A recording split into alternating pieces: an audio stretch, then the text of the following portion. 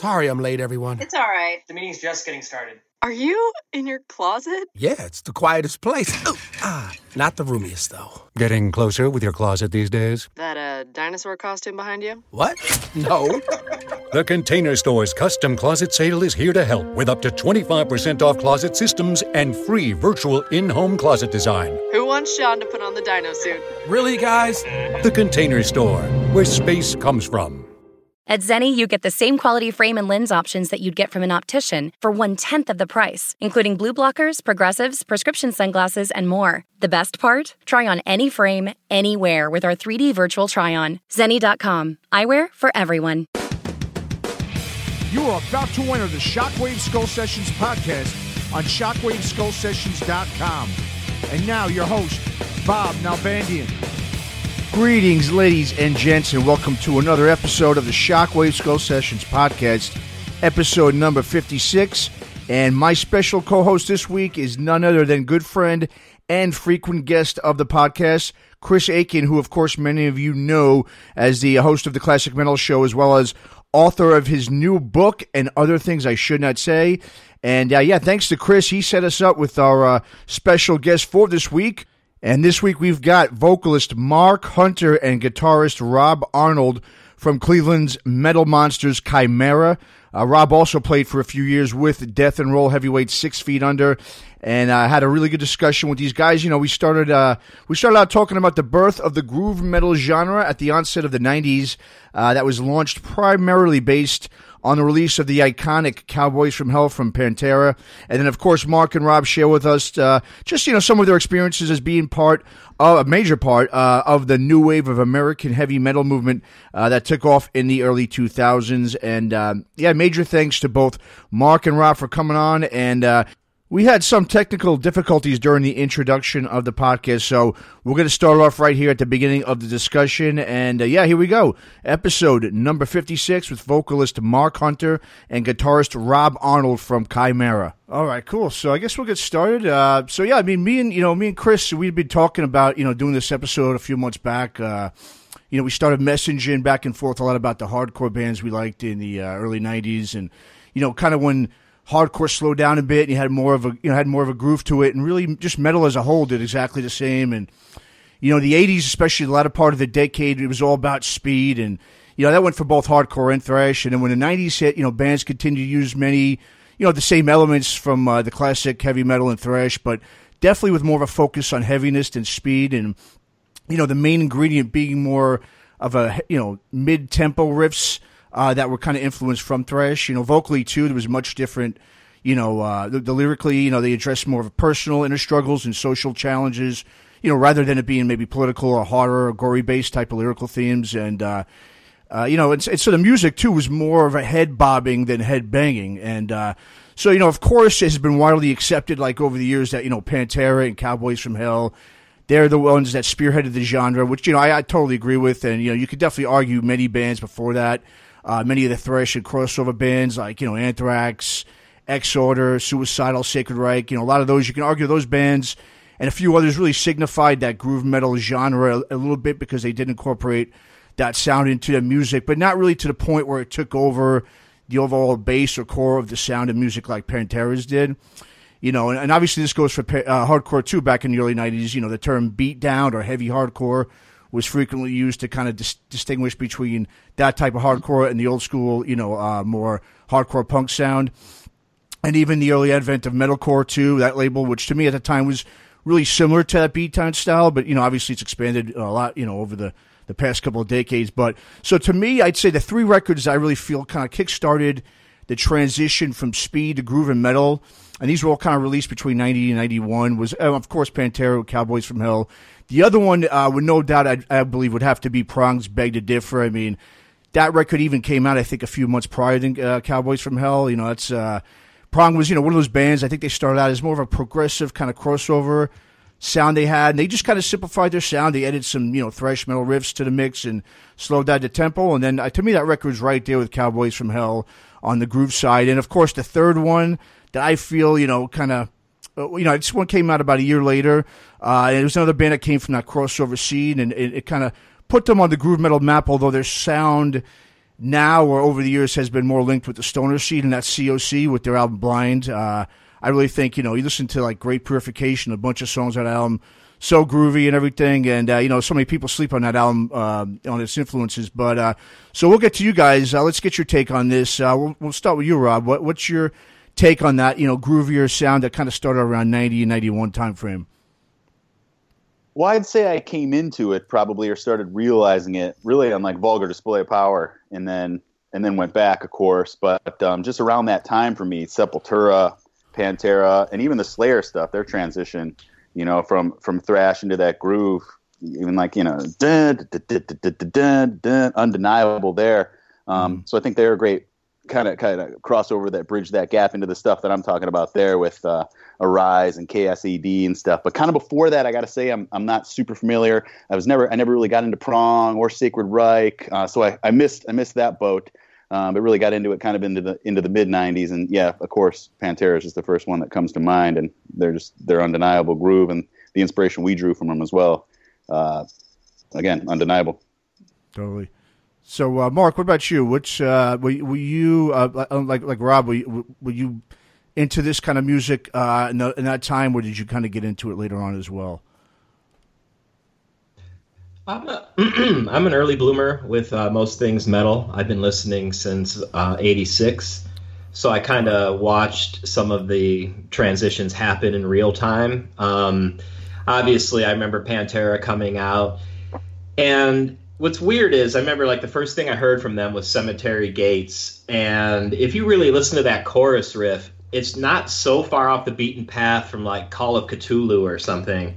Mm-hmm. And I just remember thinking like, it was not so far off from Metallica. But it wasn't until like, I'd say 93, 94, when you started hearing, or maybe even 92, like Vulgar, Chaos AD, Machine Head, I think 94. I'd say Machine Head's definitely like the kings of groove metal, undeniable, like after Pantera. But the transition was happening for me in real time. So when you mentioned hardcore bands, of course, I gravitated more to the groovier stuff. So I liked it when like a band like Snapcase came onto the scene, or Refused. When it's not that I don't appreciate fast stuff or thrash, but I guess I liked it when a band was able to mix the two. So like when Rob references Slayer, yeah, man, I like, while people, and myself included, will say, Rain and Blood is an essential album, it's far from my favorite because it's not nearly as groovy as they eventually became, which I prefer. Mm-hmm. Mm-hmm. Cool. Chris, chime on in. Yeah. I certainly agree with what everybody's saying. Of course, Pantera, Pantera was one. Slayer Seasons in the Abyss was another. But, it was more of a, at least in my head, it was like a 5 to 6 year progression that really saw groove kind of take over. Whether if you start with we'll say Pantera just for the sake of argument, if you start there and you go up, Machine Head definitely. Machine Head is as thick of a groove as anything that's ever been recorded. But then other bands too that were maybe not completely groove oriented, but still had that sound, like a Fear Factory as an example. Sure. Fear Factory kind of took it to another level, with integrating kind of the electronics with it. And, especially since we're talking to the CHIMAIRA guys, I would guess that Fear Factory was probably a big influence in the way their sound developed, just because they integrated both the groove side of it and the metal side of it and the industrial side. They kind of put a lot of stuff in the soup and saw what came out. And, Demanufacture is to me probably the ultimate groove album, even though it is definitely more electronic than any of the ones that we're talking about, just because the way that they integrated all of the elements really puts the hook in your belly and pulls tight, man. So there's a lot of them. And certainly I'm like Mark, I watched it all in real time. And I think when you're watching it in real time, maybe you don't see it as closely as now when you look back at it, but you can definitely point backwards in time to, your Metallicas or even on some level, some Megadeth type of stuff. It all sort of plays into the development that it became. I mean, it's easy to say, yeah, Pantera, because that's what everybody chooses. But there's a lot of bands that made it. And if Pantera would have been the only one, then I don't think groove metal would have had much of a life. I mean, people would have loved Pantera, and that would have been it. And it was really like any other style of music or metal.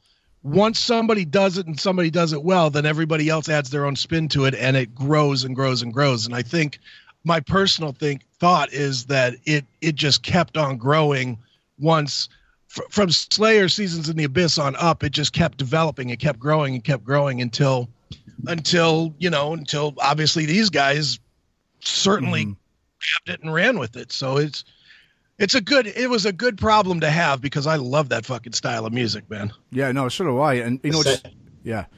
And what's interesting is that, think about that genre, especially the inception of it was that a lot of the bands that are considered to be the so-called forefathers, if you will, a lot of them were already veterans in the metal scene.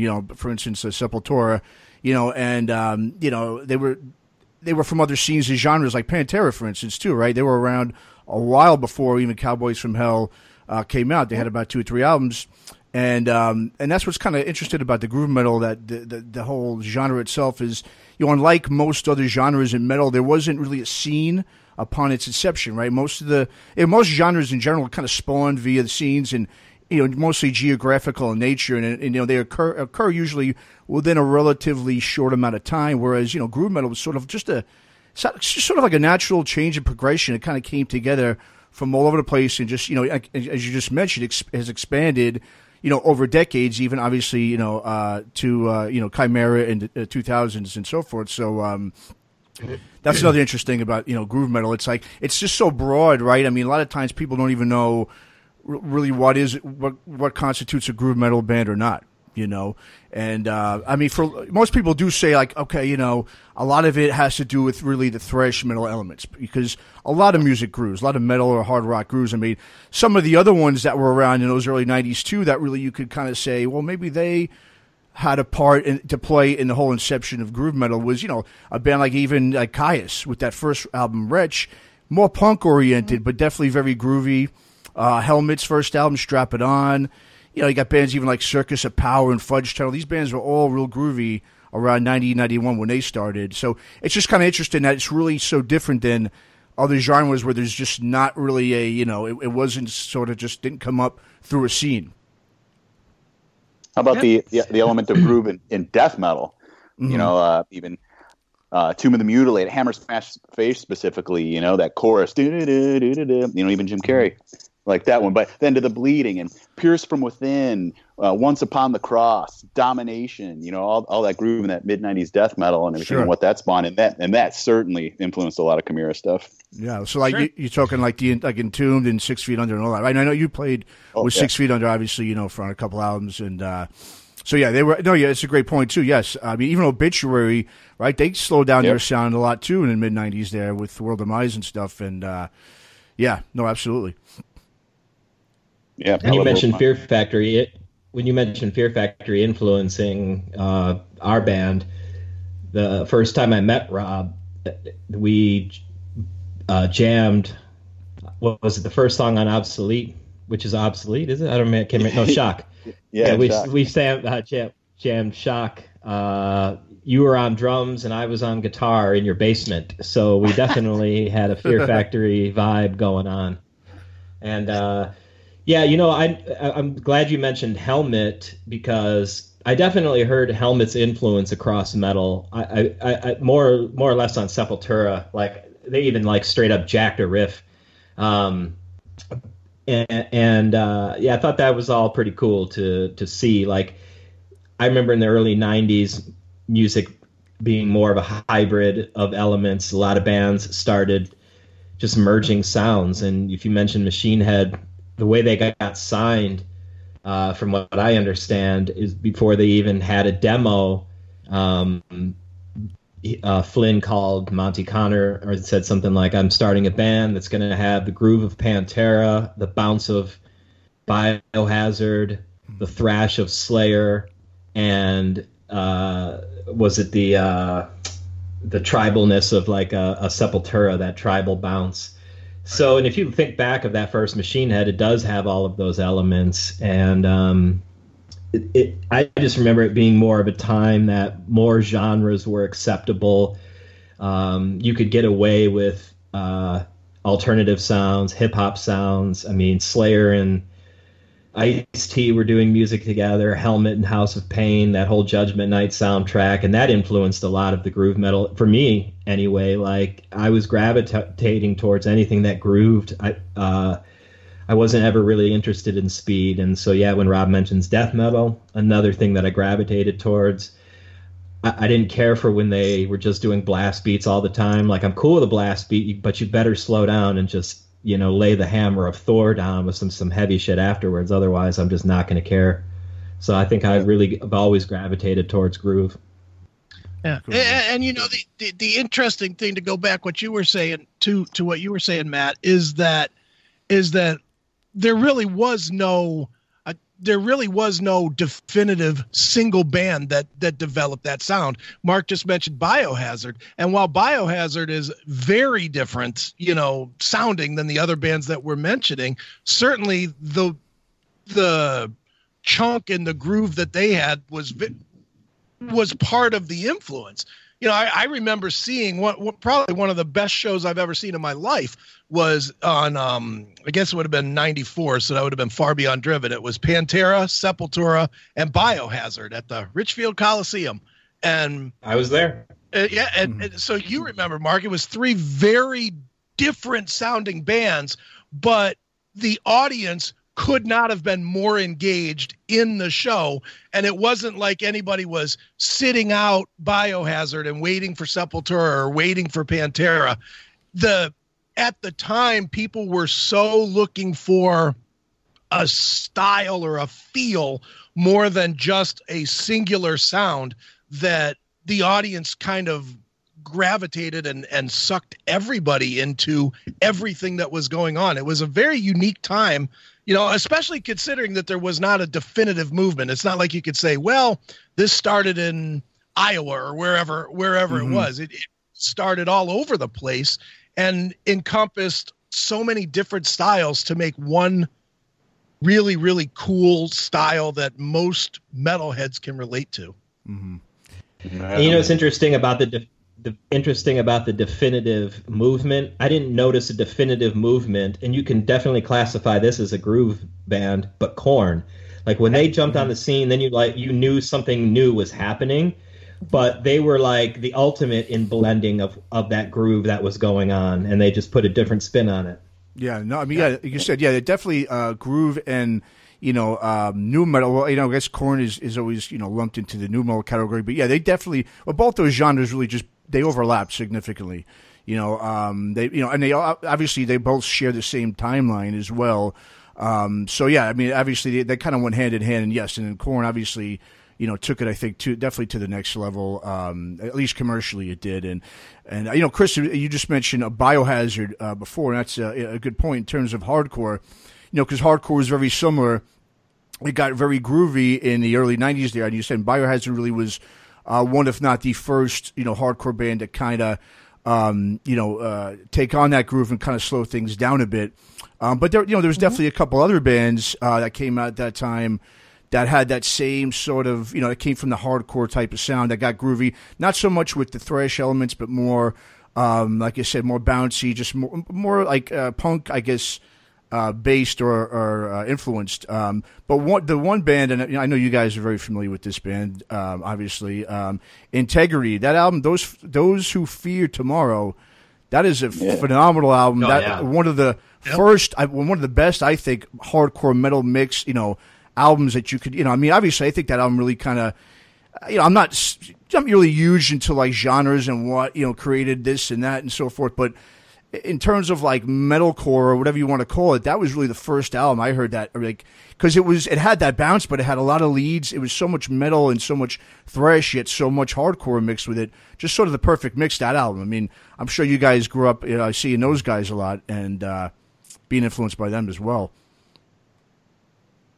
Absolutely. I was friends with Dwid, and he actually, in an Integrity Dwid Chimera crossover, the pressing for our This Present Darkness CD was actually assisted by Dwid, and he helped us get signed to our first independent label. But before that, yeah, I'm a fan, right? And I definitely agree with you that they are the first band I ever heard to have that type of vocal, a hardcore vocal over a metal sound. And it definitely gave me that ultimate inspiration, because that's kind of what I was able to do with my voice.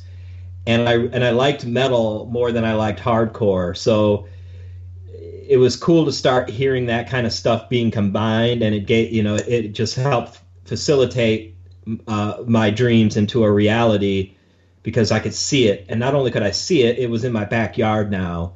And then I knew the person that was involved in it and could see like how it became obtainable. Mm-hmm. So without Integrity, not only does Chimera not get signed, but I wouldn't have had the inspiration and knowledge to even have the audacity to start such a thing or try such a thing. So pivotal more than an inspiration. Sure. I'm curious for you guys. When you guys first put Chimera together, I know it came from parts of other bands and whatnot, but did you have a distinct vision, or was it? I mean, we're talking about groove metal, and you guys obviously had that, but if I remember right, you guys didn't necessarily have we're going to sound like this, as much as you guys just sort of put it together and it sort of formed into what it turned into. Is that how it really was, or did you have a distinct vision once you got all the players in place? Definitely not sonically. I mean, Rob can jump in, but I mean, the only vision I think that we shared right from the get-go was the conversation I had with Hagar that started the band was like, hey, if we're going to do this, we're not going to be some like, let's play on weekends band. Let's actually try and go out and get signed and take it seriously. So other than that kind of vision, sonic visions didn't start happening until way later down the road. I think it was very organic, but Rob's, such an integral songwriter. He'd be better at answering that too. Well, my earliest memory is that Mark and Jim LaMarca were in a band, Skip Line, in the Cleveland area, and Hagar and Matt DeVries, who ended up being in Chimera, they were in Ascension, and those guys were all a little bit older than I was, and they were all at the next level. My band at the time in high school, we were playing gigs and stuff, but those guys were just doing more, and you were probably out of high school now by this time, and playing bigger shows and getting on those shows with Integrity, and playing that huge show at the OD, and I was just a kid in the crowd, like going like, whoa, these guys are awesome. So when I heard that Mark and LaMarca and Hagar from Ascension were putting together this band, I remember. Oh, okay. One last thing. I was in a band with AE, the original bass player of Chimera, and he was a close friend of mine. And he had joined this band Chimera and was telling me about it. And I remember being jealous, like, oh my God, I'm just working at Pizza Hut here doing nothing now. And AE just joined a band with the guys from Ascension and Skip Line. Holy shit. And then a couple days, I don't know, maybe it was a couple days, couple weeks, couple months later, I get a call just out of the blue from Mark. Hey, we're putting this band together. Do you want to just jam and see what happens or whatever? So, for me, it was just instant. Like, I didn't care what was going to be happening. I wanted to be a part of it. Although AE did tell me that they were starting something that was going to be like Deftones-ish. And I was just like, all right, that's cool. I like the Deftones, So, but for me as well, there was really no vision or anything. I was just stoked to be on board. But once we started jamming together, it was surprisingly metal. Hagar's riffs, I remember, were very metal, and the Skip Line stuff, more Mark's type riffs, were also very metal. So I didn't think it had any really Deftones-ish stuff. Maybe some of the bounce, but I don't know. I think maybe I just brought a couple of my riffs, and we just started meshing all things together. And I don't know, like what the early sound was like. I don't know. I remember until we got Andals, it wasn't very great. And it's not a knock on the old drummer. It's just more or less that our original drummer was way more of a hardcore drummer, Jason Gennaro, and he didn't even want to consider playing with double bass, and that was just frustrating. Like, because again, both Rob and I bonded over stuff like Fear Factory, and you can't even like emulate that or jam that for fun if you don't have somebody that can do that. And so when Andals joined. And I was coming from a band with Andals. Andals and I were in a high school band, so I was used to just double bass whenever I asked for it, And so, go on, Mark. Yeah, no, exactly. And so that just led to creative difference right off the bat, because here you have all the songwriters now really just want double bass. So the earlier stuff, all I recall of it was it just had way more of a hardcore vibe to it, and it wasn't as metal as it eventually became. As soon as Andals joined, This Present Darkness was it became the song that it is now. That song didn't even have double bass at first. So if you can imagine that and how different that would sound without any double bass, that's what I mean by it not being that great. And whereas now that's that definitive, first thing that people heard from us and latched onto for all this time. Yeah, Mark, you were saying earlier how, with Druid, how, with Integrity, just watching them, and their success, it kind of made you realize, okay, this is attainable for us. We can do this. And me and Chris, we did a podcast last year. We talked about sort of a lot of the challenges a lot of bands within, the middle of the country kind of faced. If you weren't on a coast and you didn't have all those record labels around you to be able to hear you sound, and it was really up to these bands to kind of tour like crazy in that time frame. And you guys kind of did get signed relatively quick. I mean, it only, I think, took you guys a couple of years or 2 or 3 years, right, to when you put out your first full length on Roadrunner there. And so, I mean, did you guys, like you said, you knew it was attainable, you saw that, you saw you had the potential and that this could be done. How much of a struggle really was it in terms of touring and just getting the ear of labels and just getting your demos out there and so forth? Was it much of a struggle, or did it kind of come relatively easy for you guys? I wouldn't say that it came relatively easy, and I don't think it was much of a struggle either. Like I wouldn't say we struggled. We definitely put in our dues. There's a big difference though between paying your dues and struggling. The thing that worked out for us is timing and innovation and new technology, which would also wind up being a big thing that hurt us in the end. But if we're talking about the beginning, the reason we got signed quick to our independent label is because there was something called email. And I looked on the back of the Integrity CD and saw the email address for the record label and was like, well, what happens if I just email this guy and say, I know the dude from Integrity, maybe he'll be interested. So it was kind of an unprecedented thought process in 1998. And some people didn't even fully have email or didn't have websites yet. Right. But it was just more of that underground thinking and mentality and hey, we're all in this scene together. And man, sometimes you just do things. You just have a feeling, and that helped. And when it came to being signed with Roadrunner, them getting interested in us was a quick process. But what took a long time was actually getting off of that independent label. They had an option for our first full length and didn't want to let us go once we started picking up some steam. And then they also knew they could get Roadrunner, who had lots of money behind them, to pay a handsome reward for us. So that type of negotiation and stuff was more frustrating and annoying, and makes you almost want to give up at times. But I wouldn't call that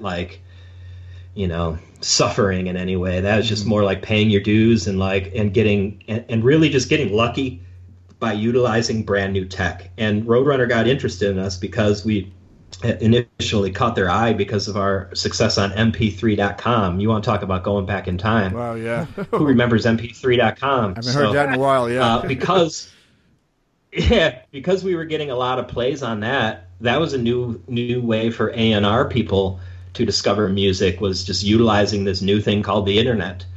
And that literally is what helped us. Like, Metallica used Napster against them. We used it for us. Well, they didn't use it against them, but it wound up eventually working against them is what I mean, where it worked for us. Yeah, and you know, and Matt, you probably don't know this. I'm sure the guys remember this.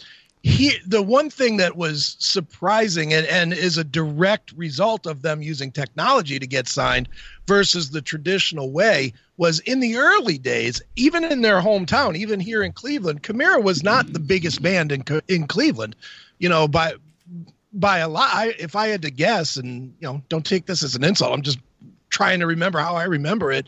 You guys were probably the third biggest band metal wise in Cleveland, behind Mushroom Head, obviously, and then Crypt Kicker for that time when you guys first got together, you know. And I think for you guys, it was the fact that you used different mediums and not just the, hey, we're beating our chest because we sold out the Odeon and that's how we're going to get signed. You know, you guys really did. You did mp3.com, you did Farm Club, you did different things that really were outside of the box. And I think Roadrunner probably saw that you were not just a standard run-of-the-mill band.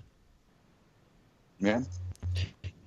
It certainly didn't hurt, and I don't even know if I would give us the credit of being the third biggest band, like, in Cleveland by the time we were signed. I mean, we were lucky. We paid our dues at the Fantasy a lot, right? And, like, none of those shows were sold out by any means. And then we had a couple great Peabody shows, and then Luck brought us to the Odeon, Farm Club brought us to the Odeon, and that did well. And we were like, no way this will happen again. And it did well. So I think, like, that was the point that, like, we went from, you know, struggling to get half the room filled at the Fantasy to actually being able to sell out the Odeon, and the internet was a big help.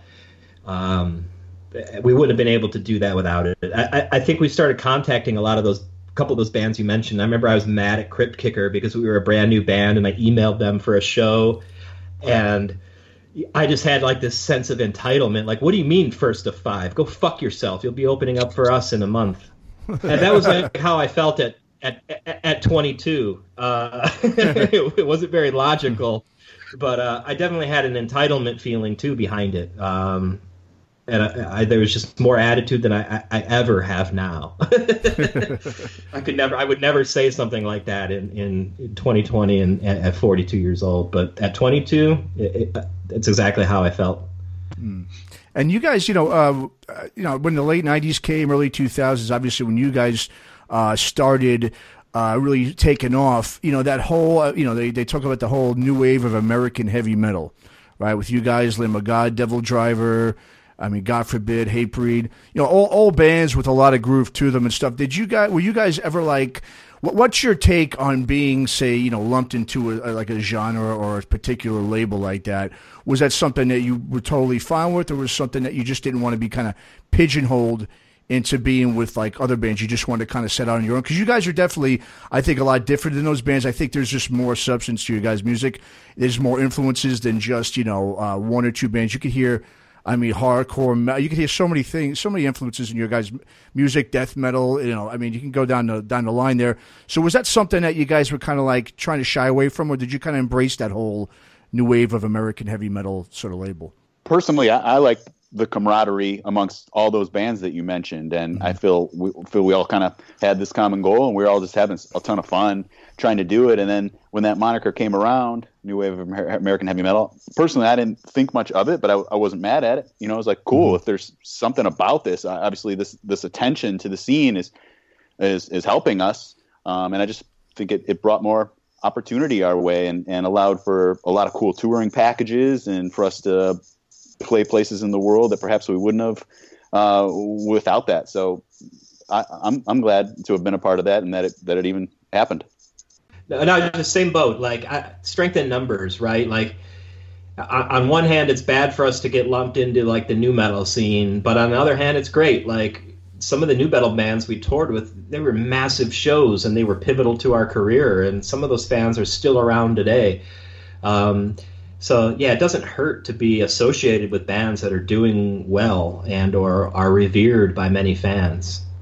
Also, it was much cooler the new wave of American heavy metal was much cooler than nu metal at that time. It was like the thing that was taking over. So of course we wanted to gravitate towards that while we were simultaneously trying to like shake the nu metalness that we had at the beginning, which it is what it is and it's all good and everything. But we were trying to, I think, steer in this thrashier direction for a few reasons at the time. And so it was just cool to be a part of that. Mm-hmm. I could be very wrong here, but I thought you guys actually coined that phrase. And I remember distinctly Mark coming to do the metal show and giving Matt and I shirts. And that was the first time I ever saw it. It was on one of you guys' T-shirts. And am I wrong in thinking that you guys actually came up with that term? I don't think you're wrong at all. I mean, we did it as like kind of like a joke at first, where we were on tour and we were actually out with a lot of nu metal bands. It might have even started with the Kitty tour we were on. And our tour manager, sound man, was a huge Iron Maiden fan, and we were just always putting on Iron Maiden before our set. Anything we could do to be extra metal than the nu metal bands that we were out with. And so we made our laminate, was the CHIMAIRA with the Iron Maiden font, and then we made the shirt. And of course, being a fan of metal, I remember getting like Venom records and stuff, and it would say like new wave of British heavy metal on it, and it kind of had like a little tag. So our very first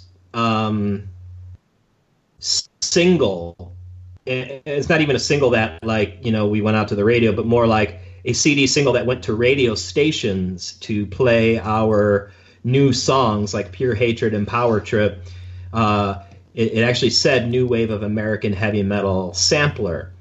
So I guess when you ask, like, did you ever try to shy away from that? No, but I definitely felt like, I guess, awkward or shitty, whatever word you want to use, when you would see these magazines start utilizing that phrase but never even include us in it. So then it's all of a sudden disturbed and trapped are all of a sudden part of the new wave of American heavy metal, according to Kerrang! Magazine or something. You'd see these bands that just don't belong. I'm obviously being facetious, but but that's kind of how it started to feel, and like we got left out of the mix, and yet we started the phrase. So I definitely had a little bit of resentment when someone in back then anyway would interview us and be like, so this so-called scene, what do you think of it? What do I think of it? I don't want to say we invented the scene, but we invented the phrase. But I'm definitely like under the same mindset as Rob, where, yeah, I mean, if you're lumped into the same category as good bands like Lamb of God or Killswitch, doesn't mean we all sound the same, but it means that we're all part of a scene that is coming up. We're a new alternative to what's going on and what you're used to.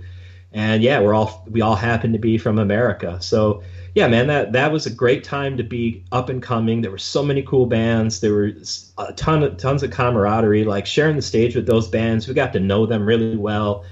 I mean, how many shows and tours we did with Killswitch or something, it's just it's good fun, and definitely something to be proud of at this point. Yeah, I guess it must have been pretty tough to sort of shake off that, initially shake off sort of the nu metal moniker that you might have gotten lumped into, just because at that time you had a lot of those Midwest bands, the Mudvaynes, the Slipknots, and so forth, Mushroom Heads, all were part of that scene, that whole scene, that nu metal scene, and that was all coming from mostly the Midwest. So I think a lot of times when people would see more of a mid-tempo band coming out of that area, automatically they're just going to go, okay, nu metal, boom. I mean, and you guys, obviously, your earlier stuff had some of those influences, but like it definitely was not, obviously all of that. Was that something too that was kind of like you mentioned earlier, Mark, being part of that new wave of American heavy metal, you were able to kind of shed that whole nu metal thing, and like you said, just not try to.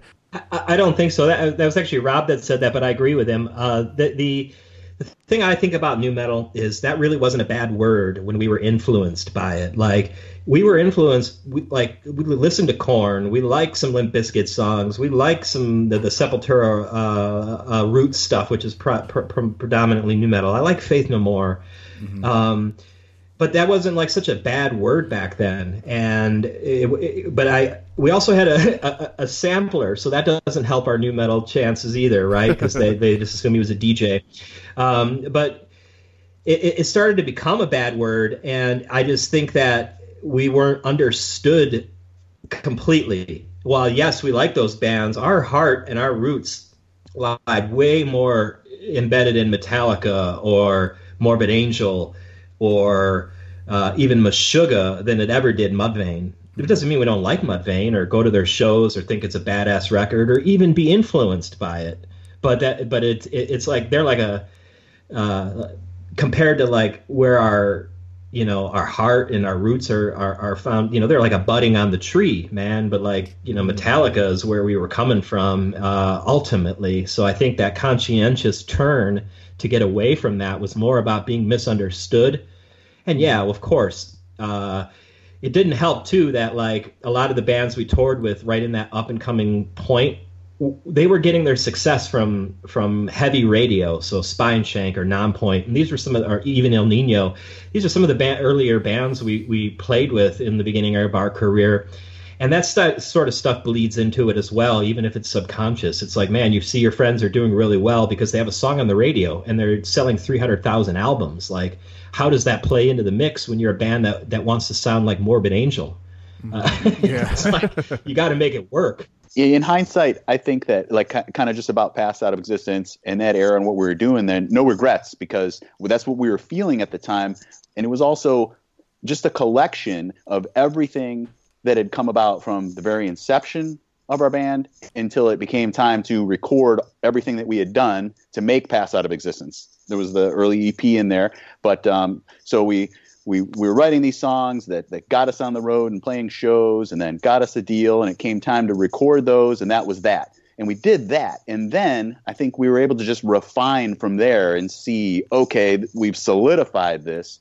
We see where our strengths are a little bit more, and it's gearing more towards a writing style and a vibe and a feel that made us feel good that became the Impossibility of Reason type sound. Mm-hmm. So Impossibility would have never happened without that experience with Pass Out and just kind of the natural progression of where our sound was heading. So there wasn't really this thing like, all right, we can't sound like nu metal anymore. It was just our feelings were leading us in this direction for what became the Impossibility of Reason based on our experience in the past 2.5, 3 years or whatever before that. The thing is, too, with nu metal is also, I think, what people tend to forget, too. A lot of people wanted, I think, they wanted to kind of veer away from it or become sort of disassociated, around the early 2000s. A lot of it had to do with fashion. Right, because there was a sort of fashion, a certain type of attire that was sort of attached to the whole nu metal sound, or at least it became that way. And I know just for some other bands I had talked to, they were just saying the same thing. It was more when the fashion influences really started hitting. It was more like and these were just like you guys. I didn't really have any of that. You guys were just metalheads from obviously your appearance and everything. But a lot of other, bands, like I said, it's so fashion based, and I think that's another reason why a lot of bands just want to sort of, slowly back themselves away from that moniker. Maybe so. Fashion's interesting in music, right? Like the scene that came up right after us would be fashion core. Like, so you get bands like 18 Visions and Atreyu and the rise of the new glam wave, if you will. That's still popular now. But yeah, fashion's a really interesting thing. We definitely made a couple weird choices in the earlier career, but I mean, for the most part, we tried to look like the dudes that were in the crowd a lot of times. But we definitely had a nu metal part, but we never got super crazy where it became like a long lasting thing or. It was just a weird time because you're right, like everyone was starting to dress different. You didn't want to have like long hair and a Slayer shirt on because then you were like out of fashion. But then it's just a really bizarre time. And like white dudes had dreadlocks everywhere and visors, but that was also cool in the hardcore scene. Like hardcore scene almost dressed like nu metal. I'd say like late 90s hardcore fashion became nu metal, and then nu metal like became like the hot topic version of 90s hardcore fashion. That's a good point. If that makes sense, because we wore big clothes in the 90s, right? And like like skaters, like my skateboarding crew, like the bigger the dickies, the better. And that shit really leaked into that nu metal look as well. But it just got, more goth. I think like nu metal is a cross between 90s hardcore and goth. The look, anyway, the fashion. Yeah, no, that's a good point. Yeah. Mm-hmm. Yep, absolutely. Well, let me ask this real quick, guys. For me, it seems like it. While the early albums were definitely accepted, and you guys gained a national, international fan base with it, it always seemed to me like you guys didn't find your true sound until kind of the middle of you guys' run, whether it be for me it's the self-titled and Infection. Those two records are just on. There's not a minute of bad music on those two records, and I play them all the time. For you guys that were going through it at the time, where do you think you found your stride? I don't disagree with the self-titled one, the aspect, and that's actually the reason why it's self-titled. Like, I feel even though it wasn't personally my favorite recording experience, it was definitely the moment in time where I felt that we had the best grasp on songwriting and like what we were doing and what we were about, and it became a stride. And that's even including having to have a new drummer, because Kevin Talley was he much had already adapted to us by this point, and by playing live with us, so it wasn't super awkward like having to write with a brand new drummer. And he came from a similar tree branch that we all, or root system that we all came from as well. So I felt that that's when we started hitting our stride, and Resurrection, definitely took us to different directions where we kind of started to experiment a little more. And I wouldn't disagree where Infection kind of just jumps right back into doing what we do best, I guess, and just kind of was a little more efficient and came together really quick. But yeah, I agree with you on the self-titled comment. Like, we were still discovering ourselves on Impossibility for sure. And when you guys were on Roadrunner, but I'm just curious as to how they marketed your band, because like a lot of bands, Roadrunner would usually kind of focus on 2 or 3 bands at a time and really not put too much into a lot of the other bands on the roster. Especially you guys, I really think could have taken off even more than you did. It just in hindsight for me, I think that Roadrunner was stoked on the success of Impossibility of Reason and just wanted kind of more of that. And instead, we took a big turn, got deeper and darker with longer songs, where they would have, just like as you said, they were trying to do things with radio. They wanted more down agains, power trips, a little more just to the point, wham bam, thank you, ma'ams, and with the self-titled, we just went in a different direction than that. And so I think that was kind of off-putting for them, and they tolerated it, but we still had a ton of drive and energy and wanted to continue with the force that we had been experiencing. And so we kind of like hit this wall where they didn't want to promote and push the record the way we knew it needed to be pushed to have any success with it. And so I started kicking and screaming that we need to do something else, maybe go for a different label or something like that. And whether that was the right choice or not, it was, switching up, going to Ferret after that for Resurrection was cool, and this brand new breath of fresh air and all of that. But who knows what it would have been like if we would have just waited it out, maybe made another record with Roadrunner. Don't know. But to me, that's kind of, I think, what happened in that time period, that we just kind of came to a standoff, if you will. Yeah, I think a big thing that hurt us too was in the beginning was we actually wound up negotiating a really handsome deal for ourselves, and that was great up front, but it wound up hurting us because by the time we needed, some extra money for that push and that momentum, we had already, drained the well. Mm-hmm. And that was disconcerting to find out as well. And so, yeah, I think though, like my hindsight, and I think I've seen Rob say this before as well, is man, like what a powerhouse we had behind us. And at the prime of it, right at the street teams, what the things they were doing, getting our music out, and they had teams all over the world. You would walk into an office in Germany and there's like 10 people that work there for you. And it was just such an international powerhouse that we only could ever experience through them. And yeah, they made us the household name that metalheads know and give us an ability to have an interview with you guys 20 years later because they were such a powerhouse. And yeah, we were very upset when the self-titled came out. When I say bad experience on that album, it has a lot to do with all of the disappointment that came from it. And I'll never forget the release day. We were playing in New York City, and one of the people at the label said something along the lines of the album, maybe it just came out or something, and we had our first week. That was what it was. It would have done a lot better first week if we would have actually put something behind it. Something along those lines. I'm not quoting it verbatim, but it was just such a demoralizing. We had just had one of like the better shows in New York. It's not always an easy crowd, and it just to come out to have the label basically tell you that even though we were in the top like 50 or whatever, a debut of a Billboard Top 100, and we're some really heavy band with no radio, you'd think that's that means you're doing really well, and then they basically like, oh, well, it could have done a lot more, blah blah blah, and it's like, you know what, fuck off. We don't. That was one of the straws that broke the camel on my back, where addressing the label had to happen at some point, and you just don't shake something like that off. Like, that's just a shitty comment, and.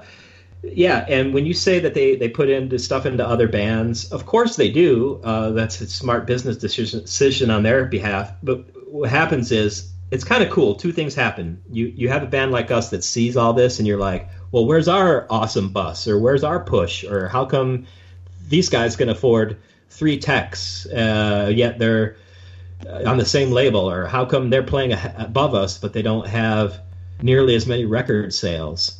That kind of stuff like demoralizes you, but it also lights a fire under your ass, right? Like, no, we're that old, the most classic metal line. We're not going to take it. That really strikes a nerve, man. And but again, like you can't look back at it and be like, well, they didn't do anything for the band, because that would be asinine. Like, we had so much behind us, and the well ran dry. And yeah, it doesn't help to not have like quote unquote pushable music, but the single Nothing Remains was doing well, so it's not like it was such a weird album that we alienated our fans. Like, that's still arguably one of our biggest songs. So it was just a demoralizing time. Sure. I'll speak on this from the other side, from the radio side of it. And throughout Chimaira's run, you guys never seemed to get the same push from Roadrunner. And, I had really good relationships with Roadrunner, with Monty and with Maria Gonzalez, and with several people at Roadrunner. I had really good relationships with them.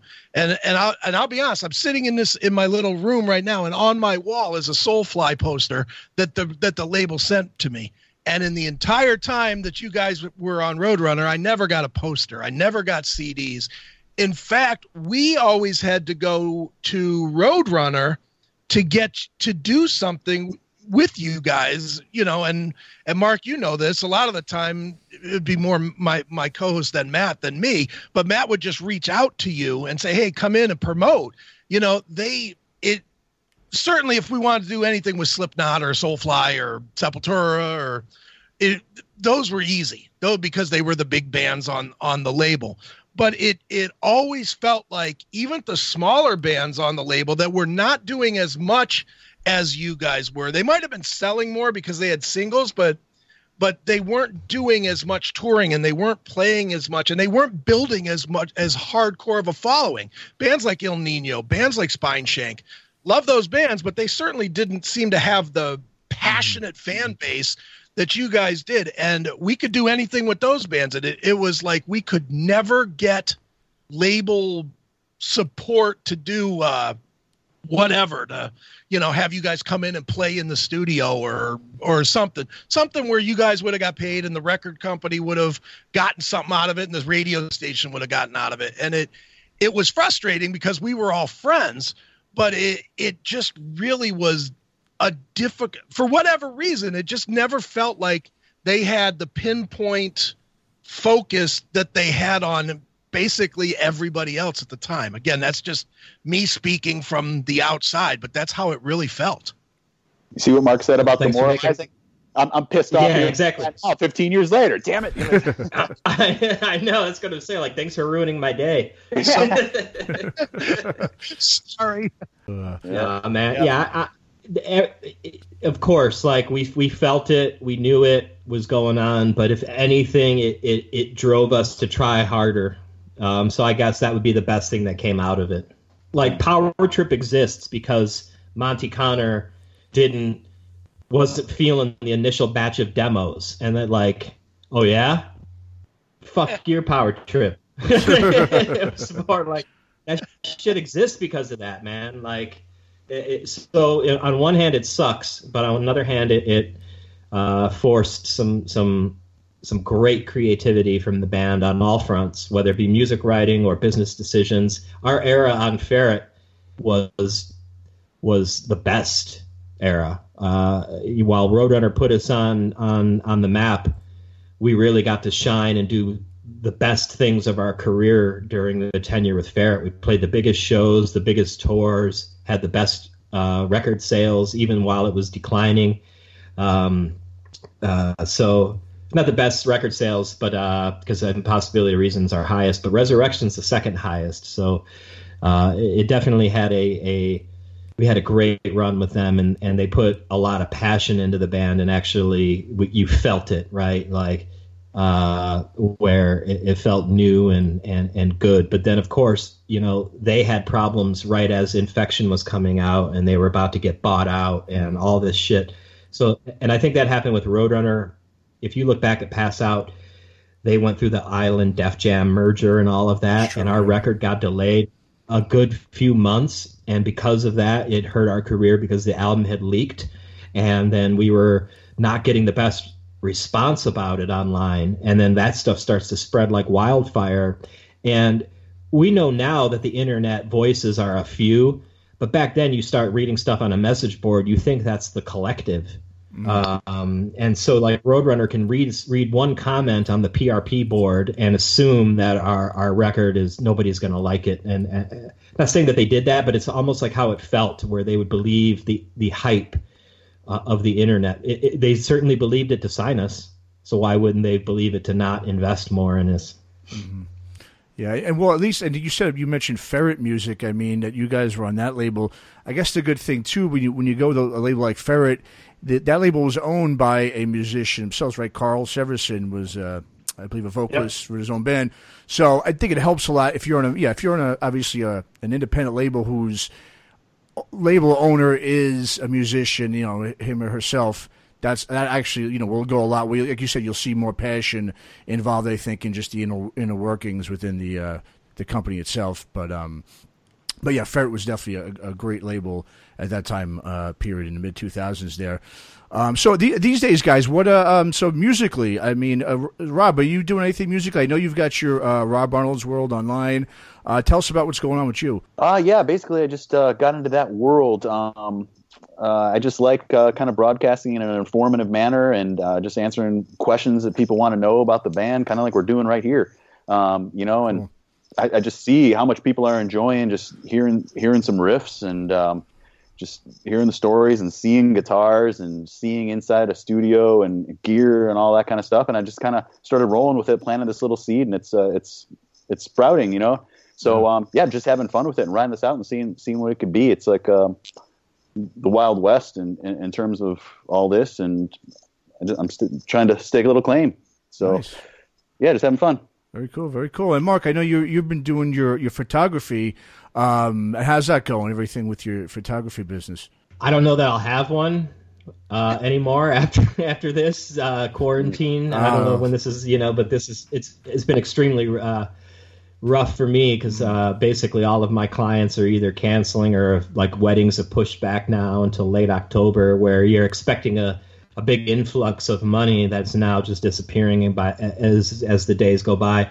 So that's always fun to deal with. So I've actually picked up a guitar and a keyboard, and I'm just trying to, nothing serious, just having fun learning how to be an old man using computer programs and put down some tunes here and there, whatever I'm feeling. But it helps to pass the time and not, just be stuck on Twitter reading about how much more China is lying to us and stuff like that. So I could probably do something better with my time. So where should people find? You guys want to do some plugs? Throw in your information if you want some of your fans and listeners to get a hold of you. Sure. Anybody can find me, Rob Arnold, on Rob Arnold World, basically on all the socials, YouTube, just whatever it is, just at Rob Arnold World. See what I got going on the YouTube stuff. I got tons of gear type stuff going on. Like I said, informative talk show type stuff where I'm just telling stories and answering questions. Just stuff like that. So check me out on YouTube and socials and at Rob Arnold World. Awesome. Great, man. And I'm similar, either Mark Hunter Photo or CHIMAIRA Mark. And Twitter, you'll see me complain about politics. Facebook, you'll see me post dank memes. And Instagram is usually reserved for my dog or something.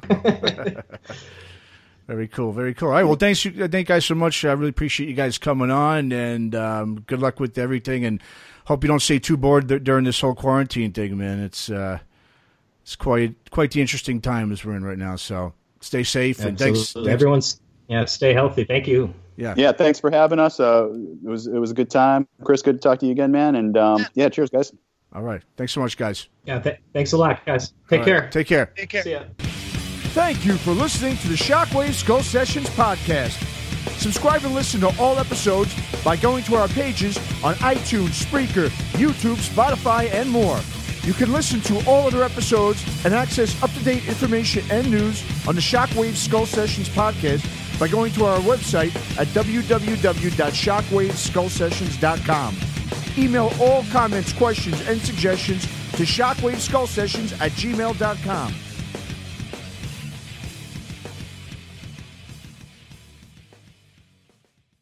The days are getting shorter, and you can feel it in the air. Yes, it's that time of year. Pumpkin is finally back at Dunkin'. It's the cozy you've been craving all summer long, now in your cup at Dunkin'. Pick up all of your pumpkin favorites, like the signature pumpkin spice iced latte, or a pumpkin iced coffee, and bakery items like pumpkin donuts and muffins. Sip into something comfortable to celebrate the start of cozy season. Use the Dunkin' app for contactless ordering. America runs on Dunkin'. Sorry I'm late, everyone. It's all right. The meeting's just getting started. Are you in your closet? Yeah, it's the quietest place. Not the roomiest, though. Getting closer with your closet these days? That dinosaur costume behind you? What? No. The Container Store's custom closet sale is here to help with up to 25% off closet systems and free virtual in-home closet design. Who wants Sean to put on the dino suit? Really, guys? The Container Store, where space comes from.